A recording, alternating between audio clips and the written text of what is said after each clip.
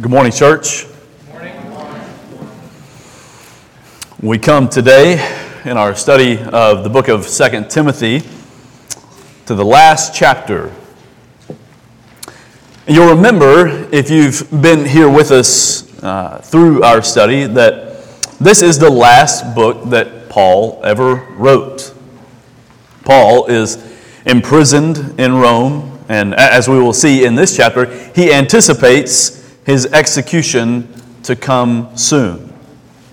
So what we're considering this morning in this last chapter of the last letter he writes, these last words to his young protege are the very last words that he can ensure will reach Timothy before he passes. And as such, you can imagine the intensity and the intimacy of this letter are taken up a notch in this chapter. You can really feel the apostle's passion as you read through it, knowing that his words must now draw to a close. There isn't anything entirely new in this chapter.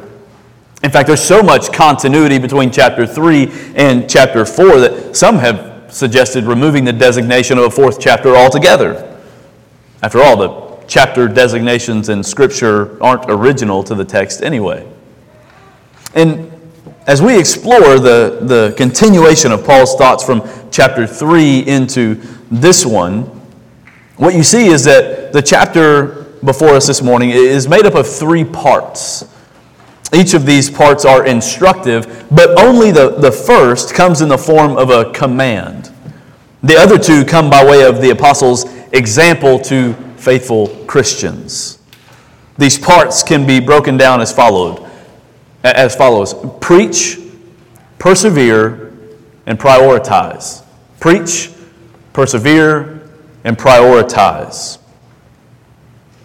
As I meditated on the apostle's words this week, I was reminded of a quote from a well-known old saint who said in 1910, "The church is looking for better methods.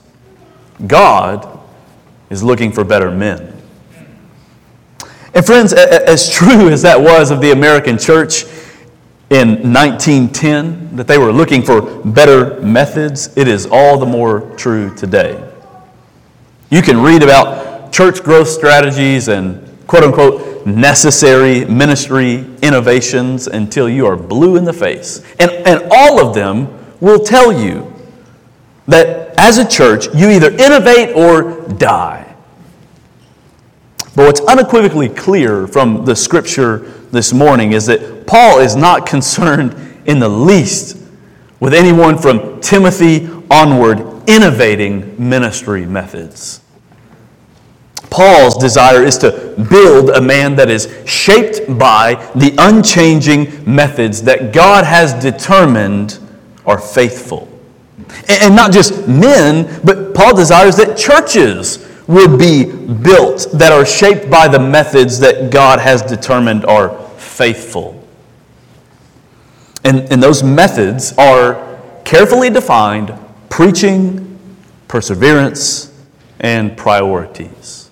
So let's pray together, and then we're going to consider how the Lord would shape us through these elements of the text. Pray with me, will you? Lord, we ask now that by your word you would instruct us, Lord, that you would help us, God, to become the kind of people that are faithful to the end. Lord, the kind of people that fulfill the ministry that you have given us. God, we ask that through the influence of your word and the power of your Spirit, you would build in us the character necessary to remain faithful and steadfast to the end. We ask it in Christ's name. Amen. Amen. Continuing the line of thought from the previous chapter, Paul begins drawing his final words to his son in the faith to a close. In the previous chapter, Paul made clear that persecution will make for difficult days in the life of a Christian. And he says that the key to remaining faithful and spiritually healthy is to be devoted to the Word of God. And it's that idea that Paul now builds on in his final words to Timothy. Aiming with some specificity toward Timothy and more broadly to all pastors of Christ Church, Paul says now with great solemnity, I charge you. This word charge that Paul uses there was a military term. It signified a superior officer issuing orders to a subordinate that could not be refused. What was being commanded was not up for discussion or consideration. It was only to be obeyed. Paul says, I charge you. He says, in the presence of God and of Christ Jesus, who is to judge the living and the dead, and by his appearing and his kingdom. This, friends, is a formal summons that Paul is making to Timothy, calling the first two members of the Trinity to witness. And the seriousness of the command is heightened all the more by the reminder that the Lord Jesus will judge the works of all men on the last day. This echoes what Paul wrote in 2 Corinthians 5, which tells us that we will all appear before the judgment seat of Christ to receive what is due for what has been done in the body, whether good or evil. This in mind, Paul issues the command to preach the word. The term preaching here was not new to the New Testament. Paul was borrowing this term, this idea really, from the culture of the day. It meant to herald a message. The king would have messengers that he would send out to herald news to the kingdom. That they would go into the marketplace, into the provinces and the far-reaching corners of the kingdom to proclaim whatever news the king commanded them. These men were given a specific message, one that they were not to deviate from, add to, or take anything away from. Once these heralds had given their message, delivered it, they were to report back to Caesar. And in reporting back to Caesar, they were to tell him exactly what had been told to the people. And if they deviated from the message that they were assigned, it would cost them their lives. And with Timothy, having been gifted by God to teach and proclaim the Scriptures, Paul says, this is what you are called to do. And I want you to notice the content of what Timothy, along with all men with this particular gifting, notice what they are called to preach. It is the Word. That is, they are to proclaim the holy, inspired, and inerrant words of the Old and New Testament. Not their own thoughts and ideas. No, pastors are to preach in the way that we read about back in chapter 2 and verse 15. Preachers are to rightly or carefully handle the word of truth. And Paul here goes on to describe what this looks like. And he does this by first issuing another command. He says, be ready in season and out of season. Which is only to say that the preacher should stay ready. In season and out of season covers all the seasons, right? And the readiness that Paul speaks of is drawn from the idea of a soldier being battle ready. You can picture the soldier fully alert, sword drawn. That, friends, is what the pastor is to be like. Ever ready to dispense and explain the Word of God. And to that end, Paul further commands not just the readiness of the preacher, but the manner in which he is to make use of the Scriptures. Look at verse 2. He commands Timothy to reprove, rebuke, and exhort with complete patience and teaching. Now, we could walk through what each of these mean, but the truth is, if you've been with us the last few weeks, there's really no need to do that because we already walked through these elements. You see, Each of these, if not the same word, is a word with parallel meaning to what Paul used in chapter 3, verse 16, describing what the word is profitable for. Look back at chapter 3 and verse 16, and you'll see the way Paul described the nature and the usefulness of the Scriptures is copy and paste how they are to be preached. And that gets at the bigger point, friends. The bigger point is this. The faithful pastor not only preaches the Word, but he says what the Word says, how the Word says it, and for the purpose that the Word was given. He does not lift the words of Scripture out of their context to advance his own agenda. No, he lets the nature of the text govern his address. One preaching professor states it this way: faithful preaching is that which represents to the church the substance, the structure, and the spirit of the text. And he could not be more right, because biblically, the pastor has no inherent authority in himself. He has only a delegated authority, you see. The pastor, his voice carries authority and merit only insofar as it is in lockstep with the Word of God. Because it is the Scriptures and not man which are to reveal the mind of God to us. So Paul says, this, Timothy, is the kind of preacher that God is looking for.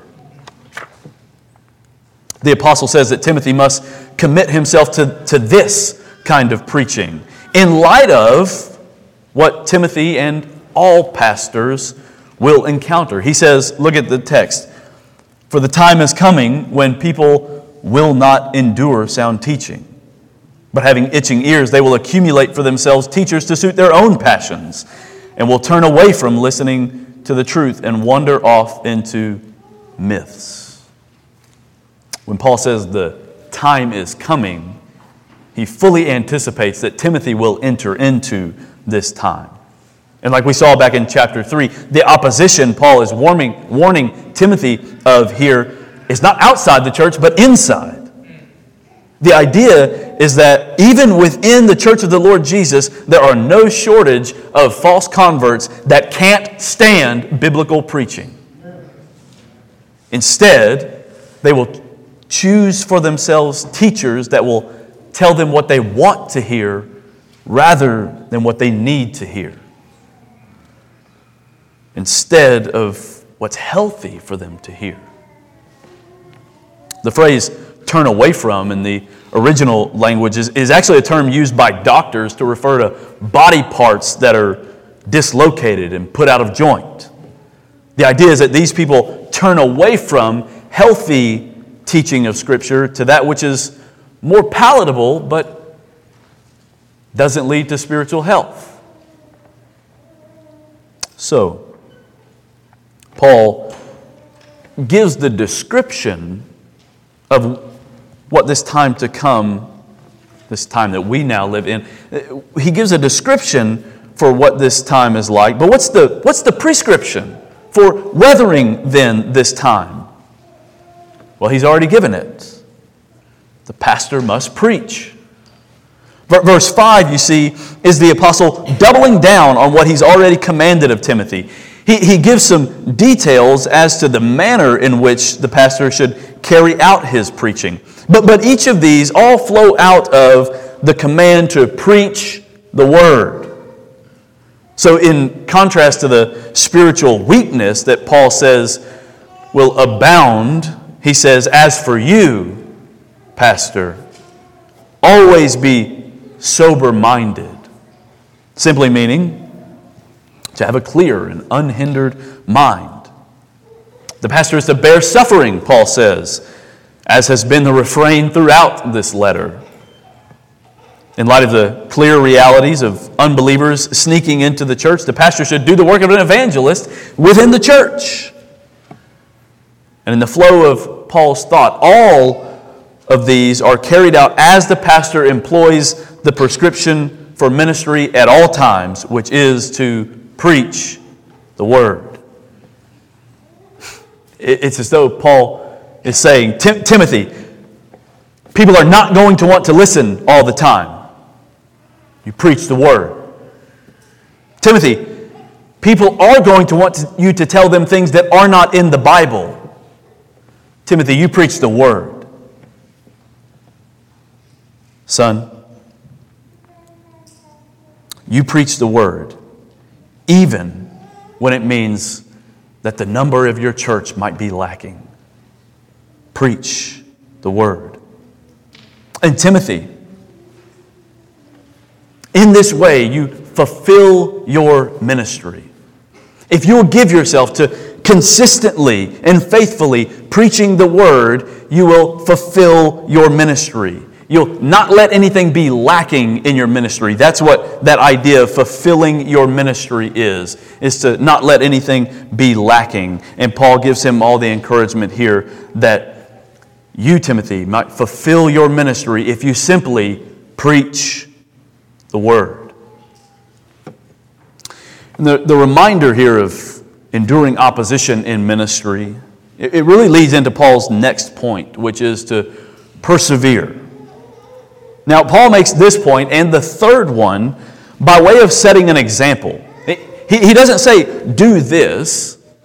He tells Timothy what's been true of himself, trusting that what the apostle has already said about Timothy will continue to be true. Remember the way that the apostle gives a commendation to Timothy in chapter 3 and verse 10, saying, you, however, have followed my teaching, my conduct, my aim in life.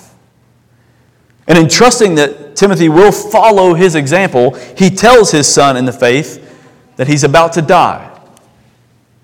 But not just that he's going to die.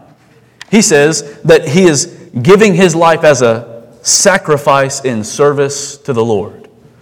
That's what's meant when Paul says, I am already being poured out as a drink offering. Paul's borrowing here from Old Testament imagery.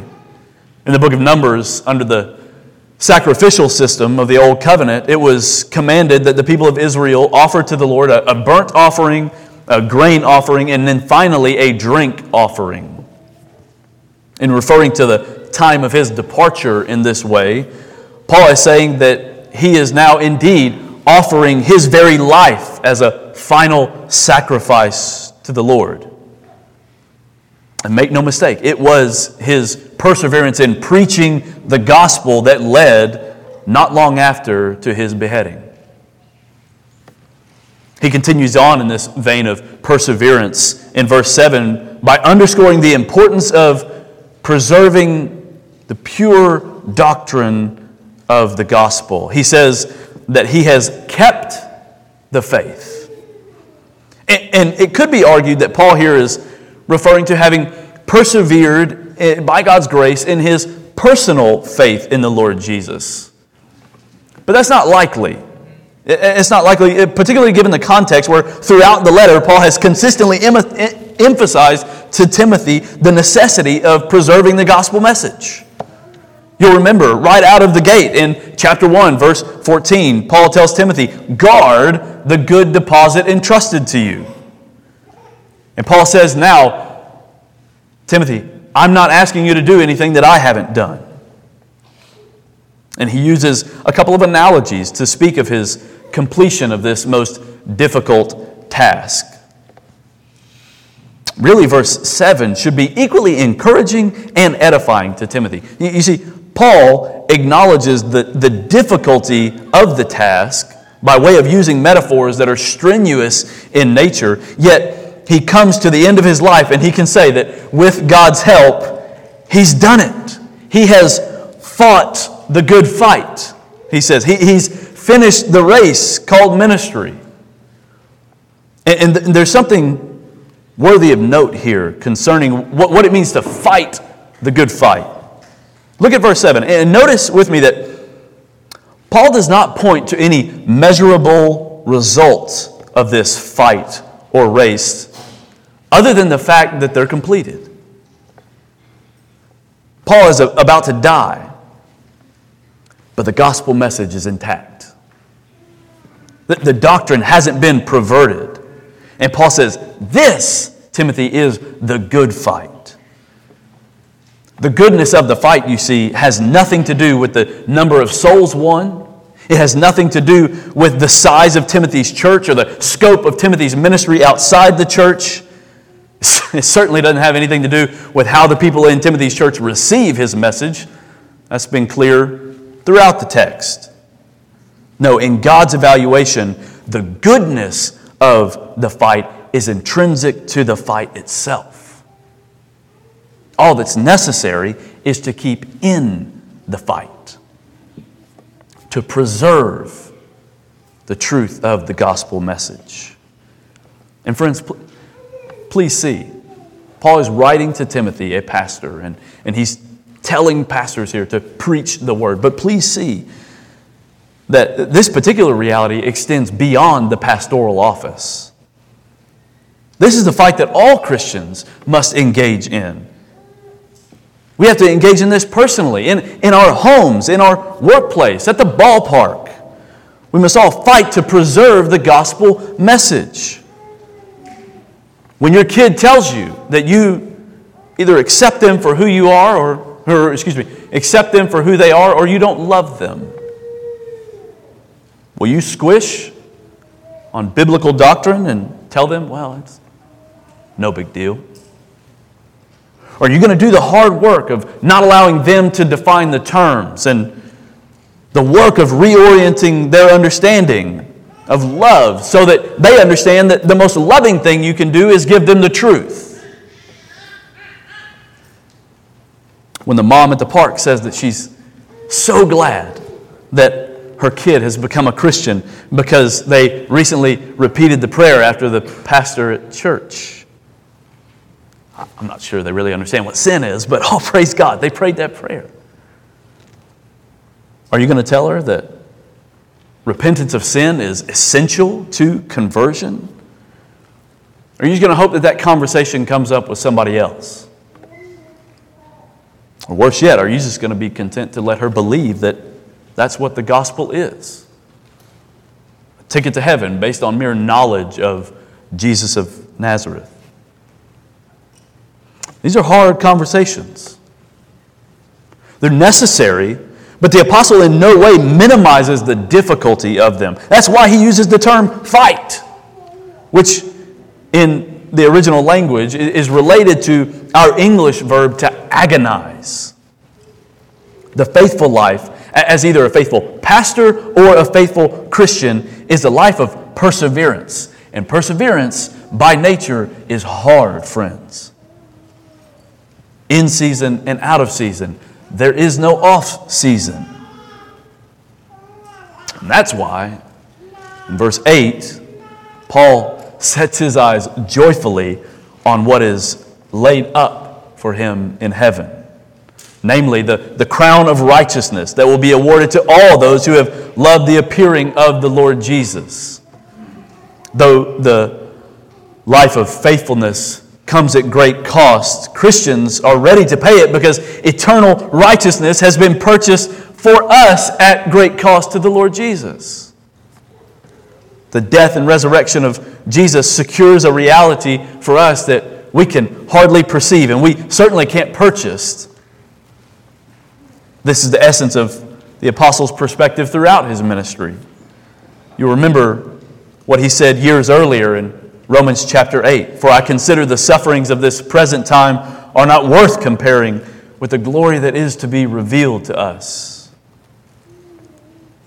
Friends, when the days are difficult, we must persevere in our witness to the truth. But catch what Paul's saying here. The key to perseverance is to focus on the eternal prize, not the earthly persecution. And with that, Paul turns to make some personal requests of Timothy. But even in the requests that he makes of Timothy, the apostle continues to teach us to imitate him as he imitates Christ. The last thing the apostle challenges us to consider, simply by way of his example, is our priorities. In his final words, Paul asks Timothy to come to me soon. Luke was with him, according to verse 11, but Paul has already said of Timothy in chapter 1 that he longs to see him, that he may be filled with joy. So, just in case you were tempted to think that the example of the apostle can sort of be put on the shelf and we can just conclude that he was beyond normal human thinking and feeling, we see here that just isn't true. With only one co-laborer by his side, the old, weary, imprisoned apostle is lonely. The verb used in reference to Demas, that he deserted Paul, is a strong word that's used to speak of an abandonment that leaves one helpless. And in the final days of his life, this is all we know of the apostle, that he was suffering alone. And in verse 16, Paul further elaborates that at his first court defense, no one came to stand by me. He had no one to testify on his behalf or even emotionally support him as he faced capital charges. No, again, we are told of those that could have been there that they all deserted me. Now you may ask, well, what does this have to do with the apostles' priorities? I thought that was the last thing we were to observe from the passage. And that's true. The exemplary priorities of the apostle are the last thing we should observe from the passage, but those priorities can only be truly appreciated in the context of what a destitute situation the apostle was in. It's in this state that the apostle asked for Timothy to come, simply for comfort and joy, but that's not all that's on his mind. It's in this, his darkest hour. Look at verse 11 with me to see what the apostle's priorities were. He says for Timothy to get Mark and bring him with you, for he is useful to me for what? Ministry. After a lifetime of gospel labor that has landed him on death row, even after telling Timothy that he's finished the race, he has as his priority to use his last days to do all that he possibly can for the advancement of the kingdom of God. The story of Mark and Paul is one that's interesting in and of itself. It's certainly worthy of your own personal study. But here, we're left with the clear example of what finishing the race faithfully looks like. And that is, as long as there is breath in your lungs, you are to prioritize the advancement of the gospel message. And this is only logical. That until your dying breath, you labor for the gospel. Because gospel labor is the reason that you aren't just beamed up to heaven the moment that you're saved. Remember how the apostle frames it in Ephesians chapter 2. After giving a glorious explanation of the sovereignty of God in saving wretched sinners like us, what does Paul say? Ephesians chapter 2 and verse 10. For we are His workmanship, created in Christ Jesus for good works, which He prepared beforehand that we should walk in them. Brothers and sisters, hear me. Gospel ministry is the reason you exist on this earth. No matter what stage of life you're in, gospel ministry is the reason that you exist on this earth. But we understand something else from the apostle's priorities as he continues. In verse 13, we read that Timothy was supposed to bring Paul's cloak so that if he lived to see wintertime, he would have some protection from the cold. And beyond that, he says to bring also the books and above all, the parchments. Frankly, we can't be certain about what the books are. They're potentially copies of the Old Testament. Less ambiguous to us is what Paul calls the parchments. These were expensive papers that would have been used to write and preserve Holy Scripture. So what Paul is asking for, above all, in his dying days, are copies of the Word of God. Now, this could be for a couple of reasons. Conceivably, he could be planning before he dies to edit portions of Scripture that he had written, or he could be asking for the parchments for the nourishment of his own soul.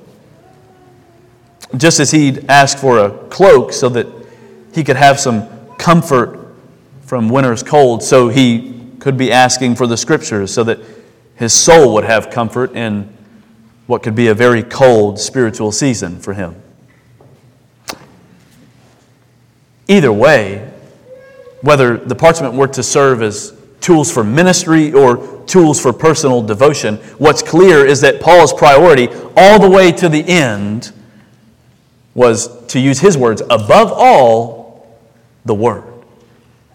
Be it the work of the Word or worship through the Word, he desired nothing more than the Word. And with that, we come to the end of the apostle's instruction for Timothy. He gives some final greetings and he closes his letter there. Now, it was for Timothy to take what Paul had given and by the help of the Holy Spirit, embody these things.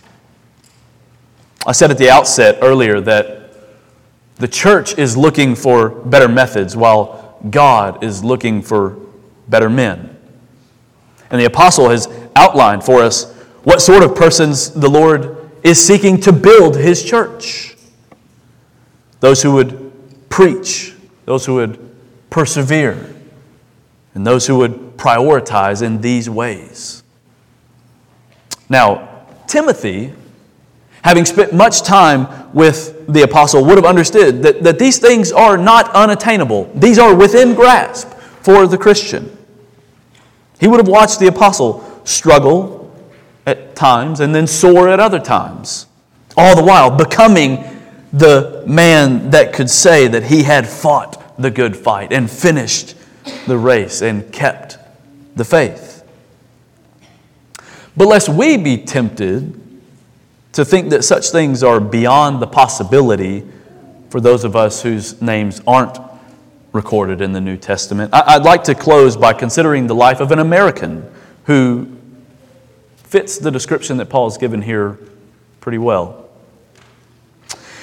In 1904, a Christian named William Borden graduated high school. Borden came from a wealthy family and as such, as a graduation gift, was given a cruise around the world.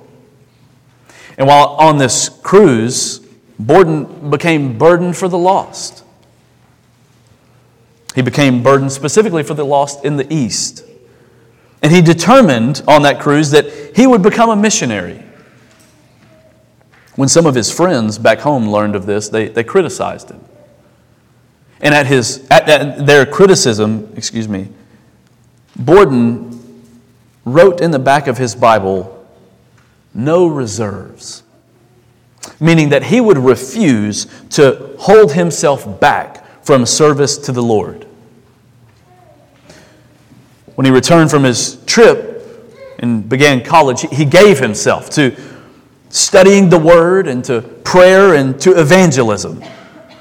And upon graduation from college, he refused several high-paying job offers and he renounced his family's wealth. It was then that he added 2 more words to the back of his Bible. It now read, "No reserves, no retreat." Then he went on to seminary.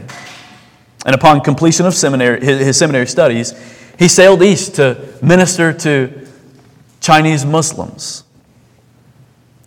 Borden got to Egypt, where he contracted cerebral meningitis and died within a month. Now, one may be tempted to think, oh, what a waste. Oh, he must have been so discouraged to have spent his life in that way, so sacrificially, and then to to not even reach the people you were desiring to? Oh, how awful it must have felt. But Borden apparently saw it differently. After his death, it was found that he'd written 2 final words in the back of his Bible. It now read, "No reserves, no retreat, no regrets." You see, Borden understood something that the Apostle Paul was getting at in this passage, and that is that God does not evaluate His servants' ministries by their fruit. He evaluates them by their faithfulness. May we be faithful to the end, church. Amen. Amen. Let's pray. And Father, that's our ask this morning. Lord, as we see the example of the Apostle Paul, and we receive the command from your word, I do pray, God, that you would, by your grace, enable us to live out these commands, Lord. God, enlarge our hearts that we would be so overwhelmed by the grace of the Lord Jesus that we would give ourselves to the Lord Jesus in service. And God, let us not be sprinters that give ourselves for a time. Lord, God, give us what's necessary to fulfill the ministries that you've given us. And go the distance, God. Put wind in our sails. Give us endurance and strength to serve you until the end. And we ask it in Christ's name. Amen.